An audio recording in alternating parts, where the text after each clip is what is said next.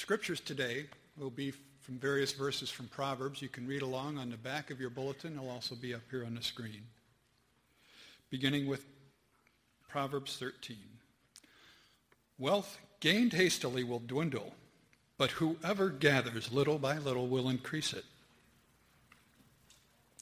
The plans of the diligent lead to profit, as surely as haste leads to poverty.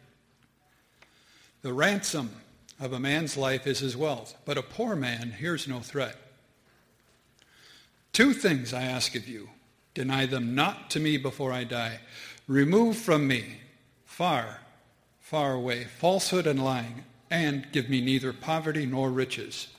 Feed me with the food that is needful for me, lest I be full and deny you and say, who is the Lord? Or lest I be poor and steal and profane the name of God. Do not become weary to make yourself rich. Stop trusting in your own insight. Will you let your eyes glance at riches? If you do, they are gone, for they surely will sprout wings and fly off to heaven like an eagle. Riches and honor are with me, wisdom, enduring wealth, and righteousness. My fruit is better than gold, even fine gold, and my yield better than choice silver. This is God's word. Our messages in March will not rhyme, unfortunately. I can't match that. But they will be about making great decisions about wealth. The Bible, in many ways, this Bible you hopefully have in your hands or nearby, is a story about wealth. It's a story about God's wealth that he generously gives to us with the intention then that we will then generously pass it on to other people. And he gives in many ways. Let me tell you about a few of them. First of all, the first way he gives is he has created us in his own image.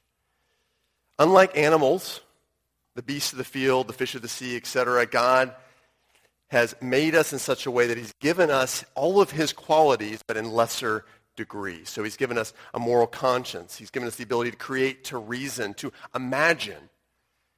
And not only that, but possessing each of these mini-me qualities, we get to take them into every situation in life and so represent God to other people. So the first way he gives to us is giving his image to us, to be image bearers. The ultimate way he gives to us is through his son, Jesus Christ. That Jesus, though he was rich, made himself poor, that through his poverty, you and I might become rich. What does that mean? How is Jesus rich? Jesus lived for eternity in this loving, free-flowing, immediate relationship with God the Father, with God the Holy Spirit. And he enjoyed this free-flowing relationship. It was amazing. But by stepping down here to earth to live the life we couldn't, to die the death we deserve, he wanted to include us in this free-flowing, loving relationship, a relationship of great wealth. There's also multiple ways that he gives to us. He gives us, those who trust him, super-empowered gifts with which we are called to serve others and help encourage and include them into this divine wealth, this relationship with God the Father, God the Son, God the Holy Spirit. So all kinds of ways that God gives to us. So it's no surprise that the New Testament talks primarily about wealth in terms of God giving to us and us responding by giving back to him and to other people. Giving back to him, giving to other people. So 3 Sundays from now, we're going to talk about giving wealth. But in many ways, that's the easy part, right? Because it's not like we can stop there.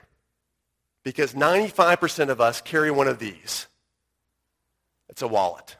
So if you have a wallet with you, just take a moment to take it out and thumb through it for a minute. Probably 95% of us have a wallet. Just take it out, start to thumb through it. I want to call your attention to what's likely a few things in your wallet, if it's anything like mine.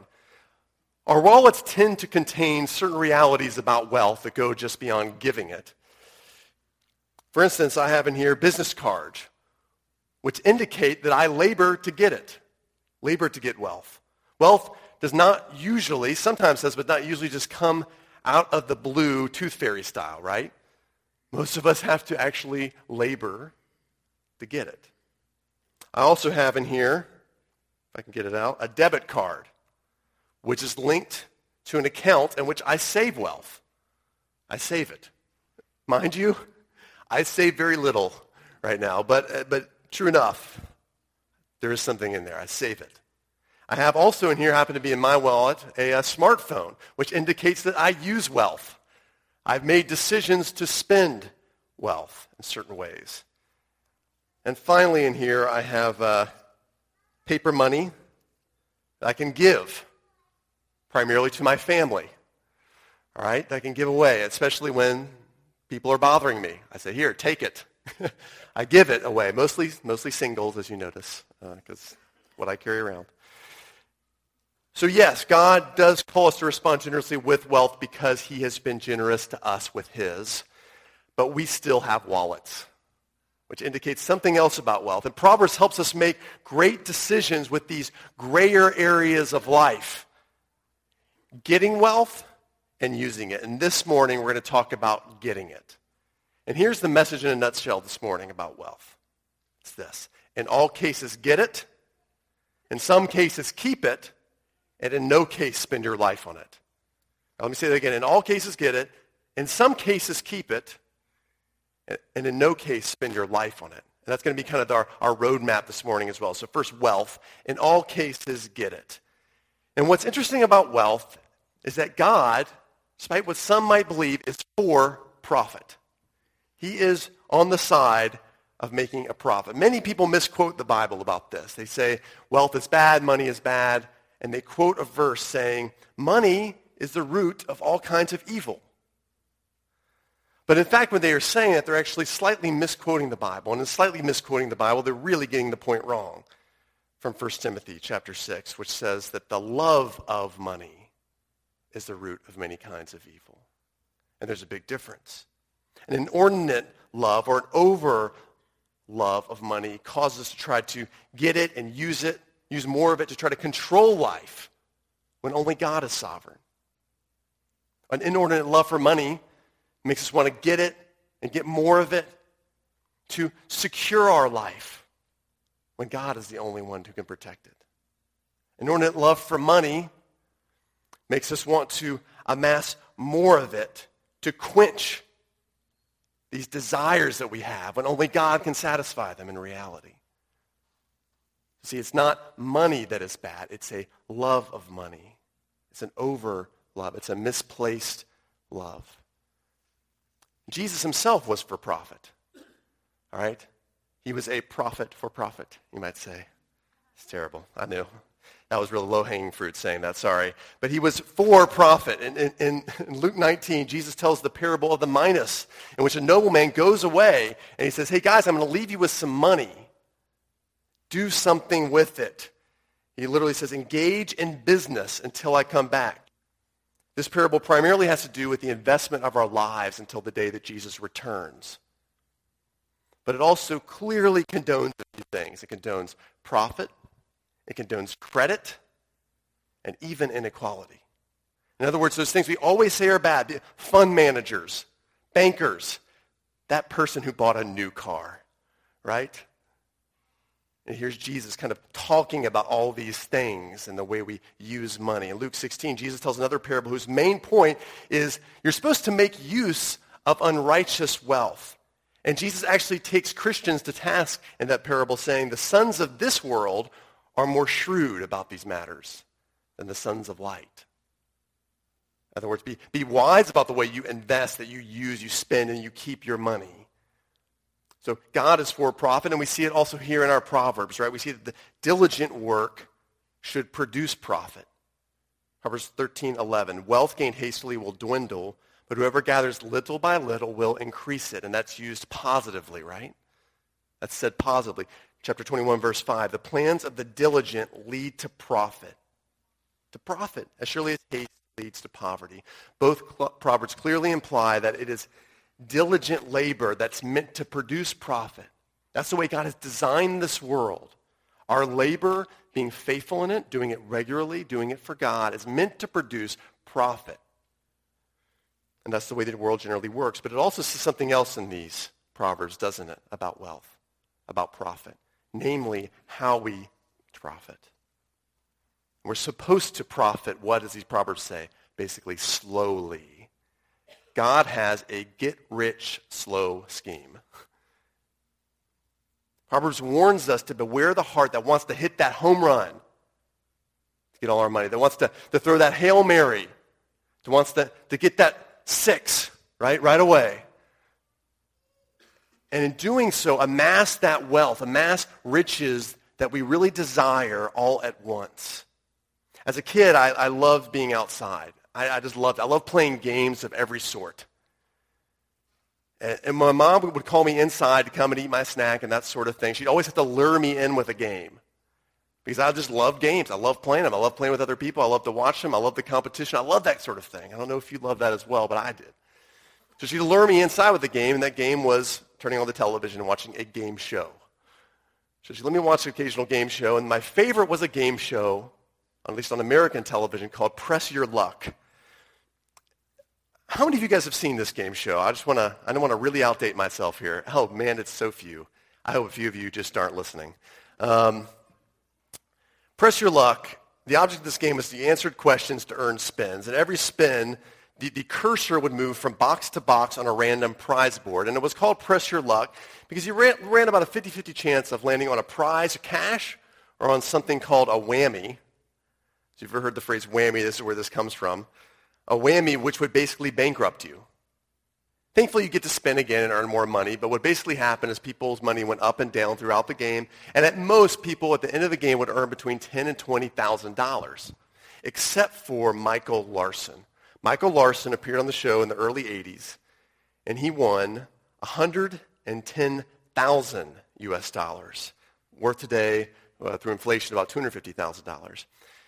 Now, Michael was an on-again, off-again ice cream truck worker who basically was getting tired of not getting rich quickly. And he told his wife, I want to try something different. So what he did is he taped and watched episodes of Press Your Luck until he found a pattern to the game. He noticed that the 4th and 8th squares always contained cash and never had a whammy in them. Then he figured out sequentially when those squares would come up. Specifically, the 4th square would land 212, 194. And he looked at this spatially and he did the math. 212, 194. 212, 194, and he would press the button. And every time, he would win money. He amassed more and more and more in this game show until finally the host of the game show was like, please stop. He was about to have a heart attack. He was so nervous for this guy. He was an ice cream truck worker, but now he was getting up to $90,000 and was a second away from losing all of it. So he ended up with $110,000. And after a long debate among CBS executives, having learned what kind of taken place, he still got the money. Cinderella story, and of course he lived happily ever after, right? Proverbs 21:5. The plans of the diligent lead to profit, as surely as haste leads to poverty. Once you pop, you can't stop, that sort of thing, right? He tried to run his own promotions business, similar to like game shows in which he tried to spin his money into more profit. He then learned about a local radio promotion promising a $30,000 prize for matching a $1 U.S. bill serial number to a random number read on the air. So he withdrew half of his earnings from the bank account in single dollar bills. And when he found out he couldn't win, he deposited half one day, left the rest lying around his home, and he was burglarized and lost it. This is the kind of thing that happens, though, because haste leads to poverty when you try to get rich quick. Some of us are not going to be able to relate to going onto a game show, but some of us do need to walk away from that hope that wealth is going to strike like lightning into our lives. And for many of us, that's a real big disappointment because we're hoping in that. We're actually thinking that this could happen. I'm holding this out. Whether it's someone in my family who's 90-something years old could, pass away, leave me something. Whether it's earnings that come through an unlikely source, whatever it might be, we need to walk away from that misplaced hope. And that's disappointing for a lot of us. Some of us will hear that and say, well, how then can I amass any wealth in my life? How then can I gain wealth? Look again at Proverbs 21, verse 5. It's not just the diligent, is it? It's the plans of the diligent that lead to profit. The plans. In other words, a diligent person is someone who not only works hard, but plans smart. So here are some diligent plans to sort of get rich slowly. Number one, be someone who puts together a budget, a zero-based budget. A zero-based budget is that your income and your expenditures equal $0, at least on paper. But that's where we got to start. I heard someone once say that making a realistic budget is like giving yourself a raise. Why do they say that? It's because you start to control where and how you spend your money. It doesn't just control you through impulse spending. You start to actually make decisions to get a hold of it. So for us, Katie and I use a simple spreadsheet that takes into account our income and our expenditures, and we put it as a Google document online so that either of us can make little notes on purchases. We can input anything we need to. We can see where we're at for the rest of the month. We can make decisions about, where and how we're spending money. Do we buy the double stuffed Oreo cookies or the generic? You guys know that's a hard decision, so I'll leave it there.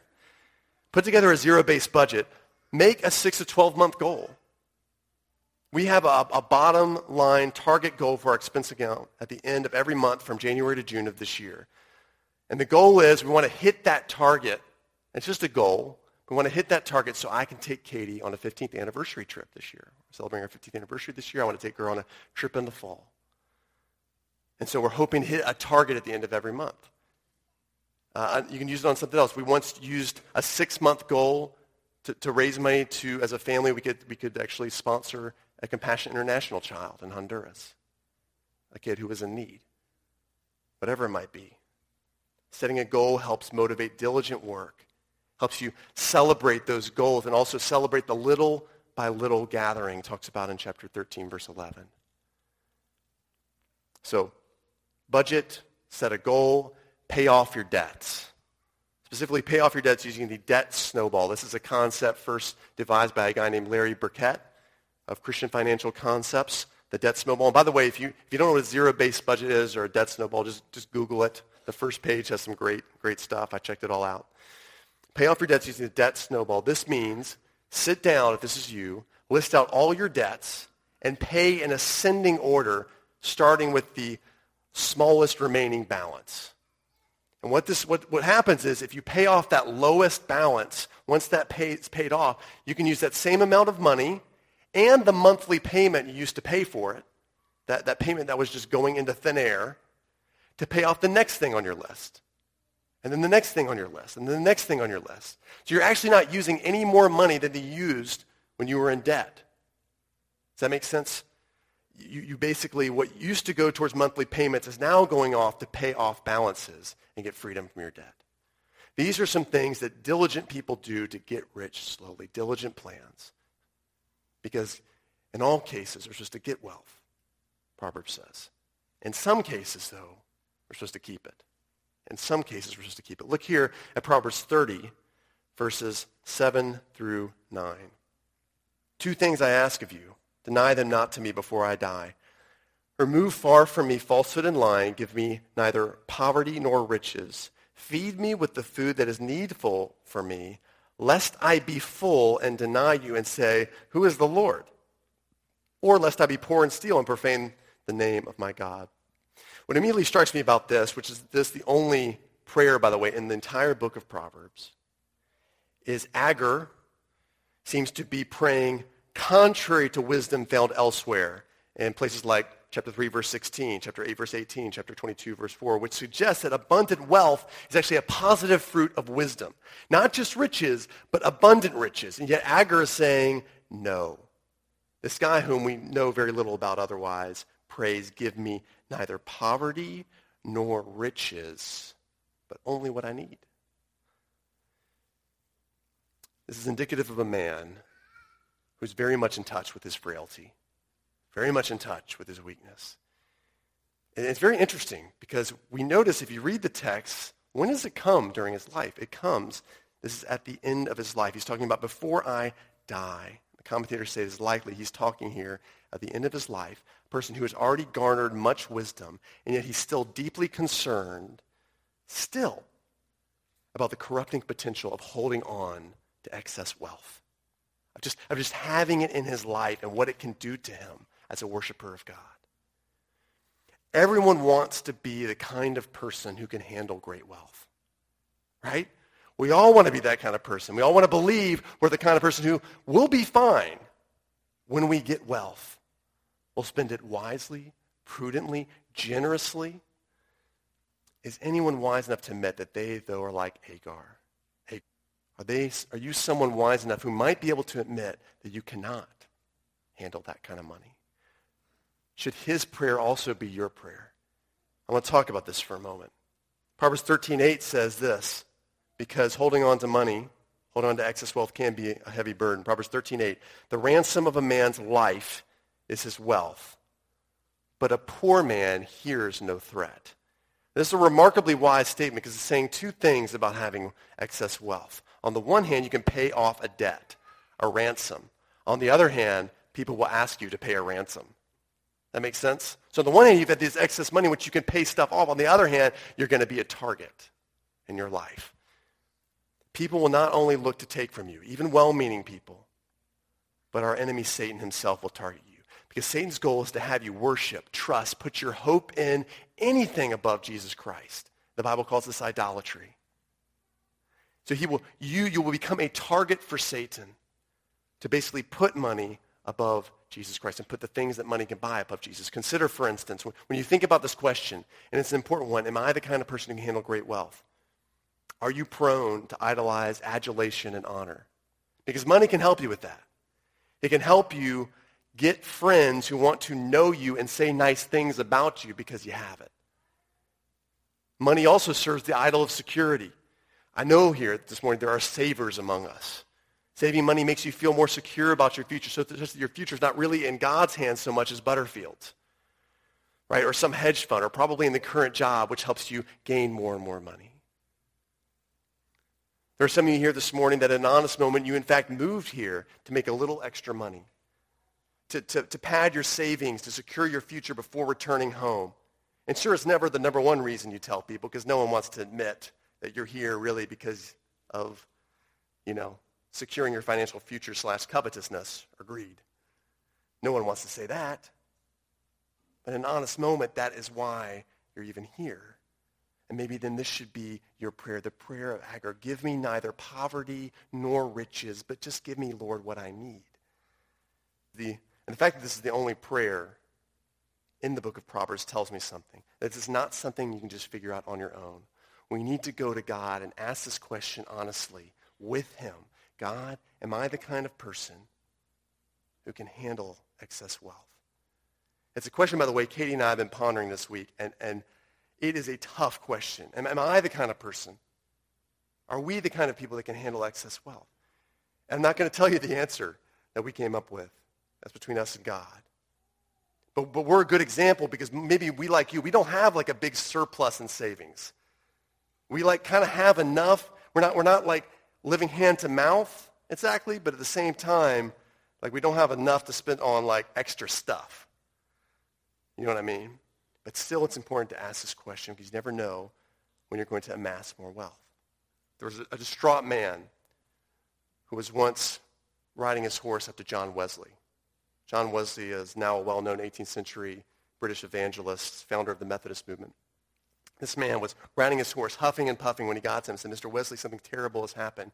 Your house, it's burned down. Wesley digested the news and wisely replied, no, you mean the Lord's house has burned to the ground. That just means I have one less responsibility. Now, his reply displays some wisdom on two fronts. Number one, God owns all things. We are simply wealth managers. We are simply money managers of his. He owns the cattle on 1,000 hills. Every good and perfect gift comes from above, coming down from the Father of the heavenly lights. Scripture is clear. All things belong to God. We are simply managers. But number two, which flows from that truth, is that with great wealth comes great responsibility. Right? As Wesley said, actually that's one less responsibility. The stewardship, guys, of wealth is among the gravest and most dangerous responsibilities God can give. And it's the kind of danger that can be both very positive, like it's a risk, but there can be great things done with it, but also very negative. Like C.S. Lewis says about very good things. The best things the very best things are also the most perverted for evil. They also be perverted into the worst things. So it's true about wealth. It's not for the wimps or the weak-minded. It requires diligence, wise planning, a sensitivity to the Holy Spirit, and in many cases, a faith that can move mountains, guys. Do you want that? Is an honest question to ask. But when you ask that question between you and God, when you do, there's something practical you can do about it. So first, ask that question with you and God, and there's something practical you can do about it. Dave Ramsey, probably no more experienced and well-known financial advisor who approaches money from a biblical point of view. After working through a zero-based budget, he advocates using ratios or percentages to determine how much wealth you should keep. It's unwise to say, well, I'm going to give away X amount of dollars this year because money is relative. Wealth is relative and always changing. He says instead, use percentages. So let's say, as a very practical point, practical example, you make $100,000, okay, just to use an easy number. And after making a realistic budget, you can save $20,000 a year. You have $20,000 of overflow that you're not using for the necessities of life. Here are some things you can do. Figure out some extra giving for your overflow. Assign it a percentage, say 30%. That would be, what, $6,000 of the $20,000. Invest, further investing for your overflow of money. Let's say you assign that 30%. Again, do this between you and God. Then you determine the extra lifestyle choices you're going to make based on your overflow. In other words, pampering yourself. This is a big one, right? What's that going to be? What's that number going to be? 20% is the number I used here, $4,000. Invest in your children's university fund, another 20% for you. You can make your own lines, but the point is to get on paper how you're going to use that excess wealth. And are you the kind of person who can handle having excess wealth?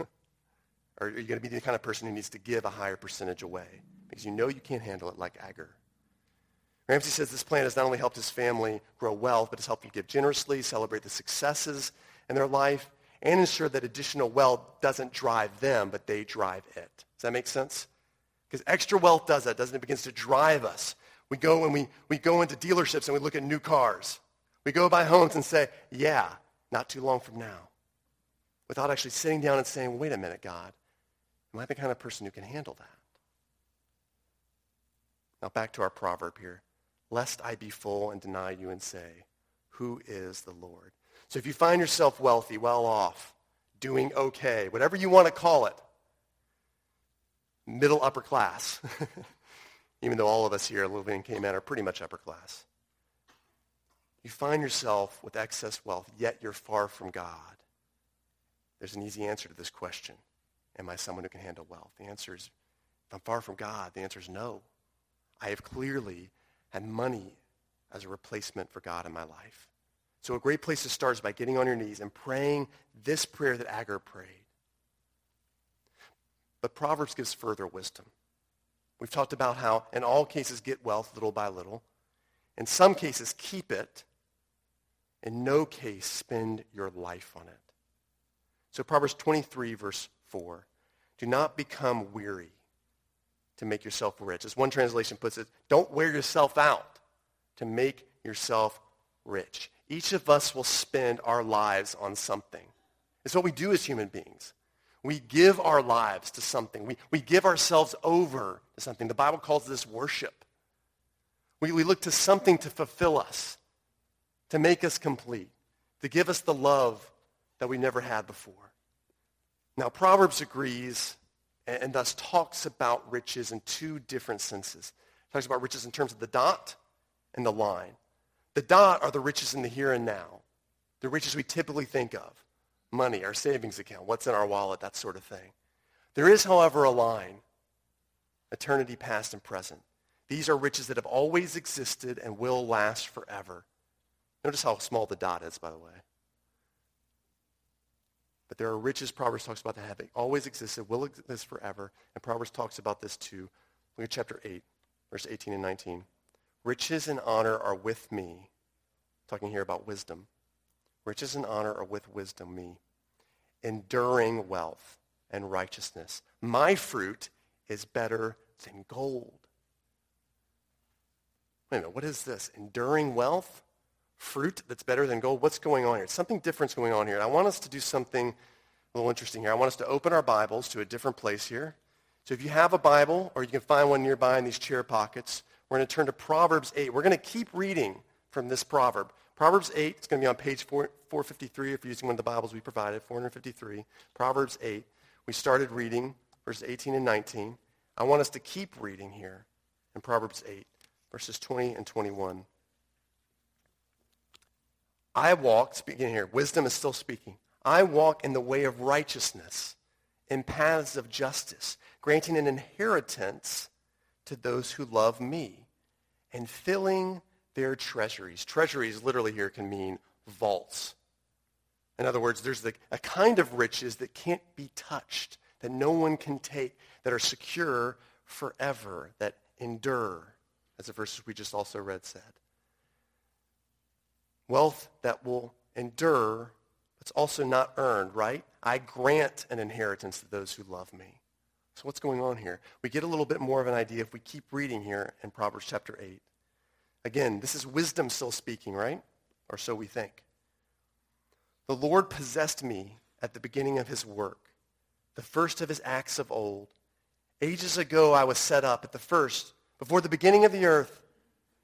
When there were no depths, I was brought forth. When there was no springs abounding with water, before the mountains had been shaped, before the hills, I was brought forth, before he who had made the earth with his fields, or the first of the dust of the world. When he established the heavens, I was there. When he drew a circle on the face of the deep, when he made firm the skies above, when he established the fountains of the deep, when he assigned to the sea its limit, so that the waters might not transgress his command, when he marked out the foundations of the earth, then I was beside him like a master workman. I was daily his delight, rejoicing before him always, rejoicing in his inhabited world and delighting in the children of man. Now, who, class, does this sound like? Who was at the beginning of the world with God, there at creation, delighting, being delighted in, person at the right hand of the creator of the world, who is this wisdom and side by side with God. Daily his delight, rejoicing before him always, rejoicing in the inhabited world, delighting in the children of man. Proverbs is hinting at a wealth that has always been and will always be. But it's not paper money or gold. It's a person, Jesus Christ. 1 Corinthians 1:30 says that Jesus became to us who have trusted him, wisdom from God. He is wisdom, and he is wealth. Colossians chapter 1, he is before all things, Jesus says. All things were created through him and for him and by him. It's Jesus that Proverbs is hinting towards, because all of the Bible is hinting towards this time where a Redeemer will redeem us from all inordinate and wrong loves, including the wrong love of money. And it comes in the person of Jesus Christ. In Jesus Christ are immeasurable riches of grace, Ephesians 2, verse 7. Now, why is Jesus so important to this topic of amassing wealth? Well, for anyone who's ever had a hard time handling wealth, who has wealth but is full, as Agur talked about it, and doesn't see really a need for the living God, for whom wealth has become a functional God in their lives, the love of money cannot be removed. It must be replaced. The love of money can't simply be sort of dissected and you get the tweezers out and you take it apart and you sort of spoon it out in small doses. It has to be replaced. In his book, Counterfeit Gods, Tim Keller tells the story of a young Andrew Carnegie. You know who this guy is? A Scottish American. Carnegie Steel Company became the most profitable business in the world in the 19th century, late 19th century. And early on in his successes, a very young, just age 33, Carnegie wanted to protect himself from the love of money. Look how much insight he has into his own heart. He sounds like someone who went face to face with Agur's prayer. Listen to this. As an already wealthy man, by the way, he wrote, "Man must have an idol. The amassing of wealth is one of the worst species of idolatry. No idol is more debasing than the worship of money. Whatever I engage in, I must push inordinately. Therefore should I be careful to choose the life which will be the most elevating in character. To continue much longer overwhelmed by business cares and with most of my thoughts wholly upon the way to make more money in the shortest amount of time. Again, what path was he on? That should give us a clue what's going to happen. To make more money in the shortest amount of time must degrade me beyond hope of permanent recovery. I will resign business at age 35. But during the ensuing 2 years, I'll spend the afternoons in securing instruction and reading systematically. In other words, he's going to go outside. He's going to read his paper. He's going to sit in his hammock and read a good book. Like Agur, here's a man who lucidly, at a young age, recognized the danger of amassing wealth, which is always difficult for those who are already rich, right? And not only those already rich, those who are willing to admit it out loud that it could be a problem. Amazing. Yet despite such insight into his own heart, Carnegie would go on to do these kinds of things.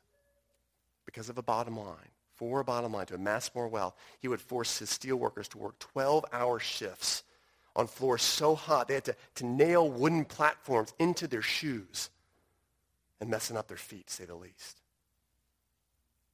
They made such a low wage that families had to live together in horrible and impoverished conditions so that Carnegie could improve his bottom line. It's easy to judge Carnegie for this, but in reality, he's like any of us, frail. Right? I mean, he had the best intentions, a realistic plan. He shared that plan out loud to have some accountability, which few very wealthy people do, and still Carnegie could not remove the love of money from his life because he needed to replace it with a greater love and a more lasting payout. Riches and honor are with me, cries wisdom in Jesus.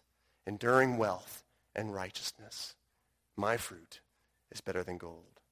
He needed the lasting wealth of knowing Jesus Christ. And my friends, so do we. Let's pray. God, no matter where we're at in our sort of financial state, whether we're just living paycheck to paycheck, whether we have just a little bit saved up for an emergency fund, or whether we're slowly amassing wealth to benefit others, Father, we need to all ask the question of ourselves, are we the kinds of people who can handle excess wealth, who can handle money being in bank account, can handle money being there to use at our leisure for whatever we want? This man, this Agur, who wrote very few Proverbs at the end of this book, was honest enough to look at his own heart and say, I can't handle it. So God, give me neither poverty, but also not riches either. Give me only what I need. God, help us work out practically what that means between us and you. Help us have a conversation with you. Go to prayer with you about that honest question. And when we do, help us work out practically what we need to be giving away, the percentage of money we need to be passing on to others out of generosity towards them, because stewardship is a heavy responsibility. And Father, for those of us who have failed, and many of us have failed, we love our stuff. We love the security that money can bring. We love the control it gives us in our life. A number of us are subject to the idol of the love of money. And God, many of us here would be like, well, I just need to make a budget. I just need to be more generous. I just need to give. But it's not simply an idol we can remove. It must be replaced. So for many of us here, we need to begin by replacing the God of money with the God of Jesus Christ, who alone can give us riches that endure unto eternity, lasting pleasure that will never fade. All through this God-man, Jesus. Help us bow our knee to him this morning. It's in his name we pray. Amen.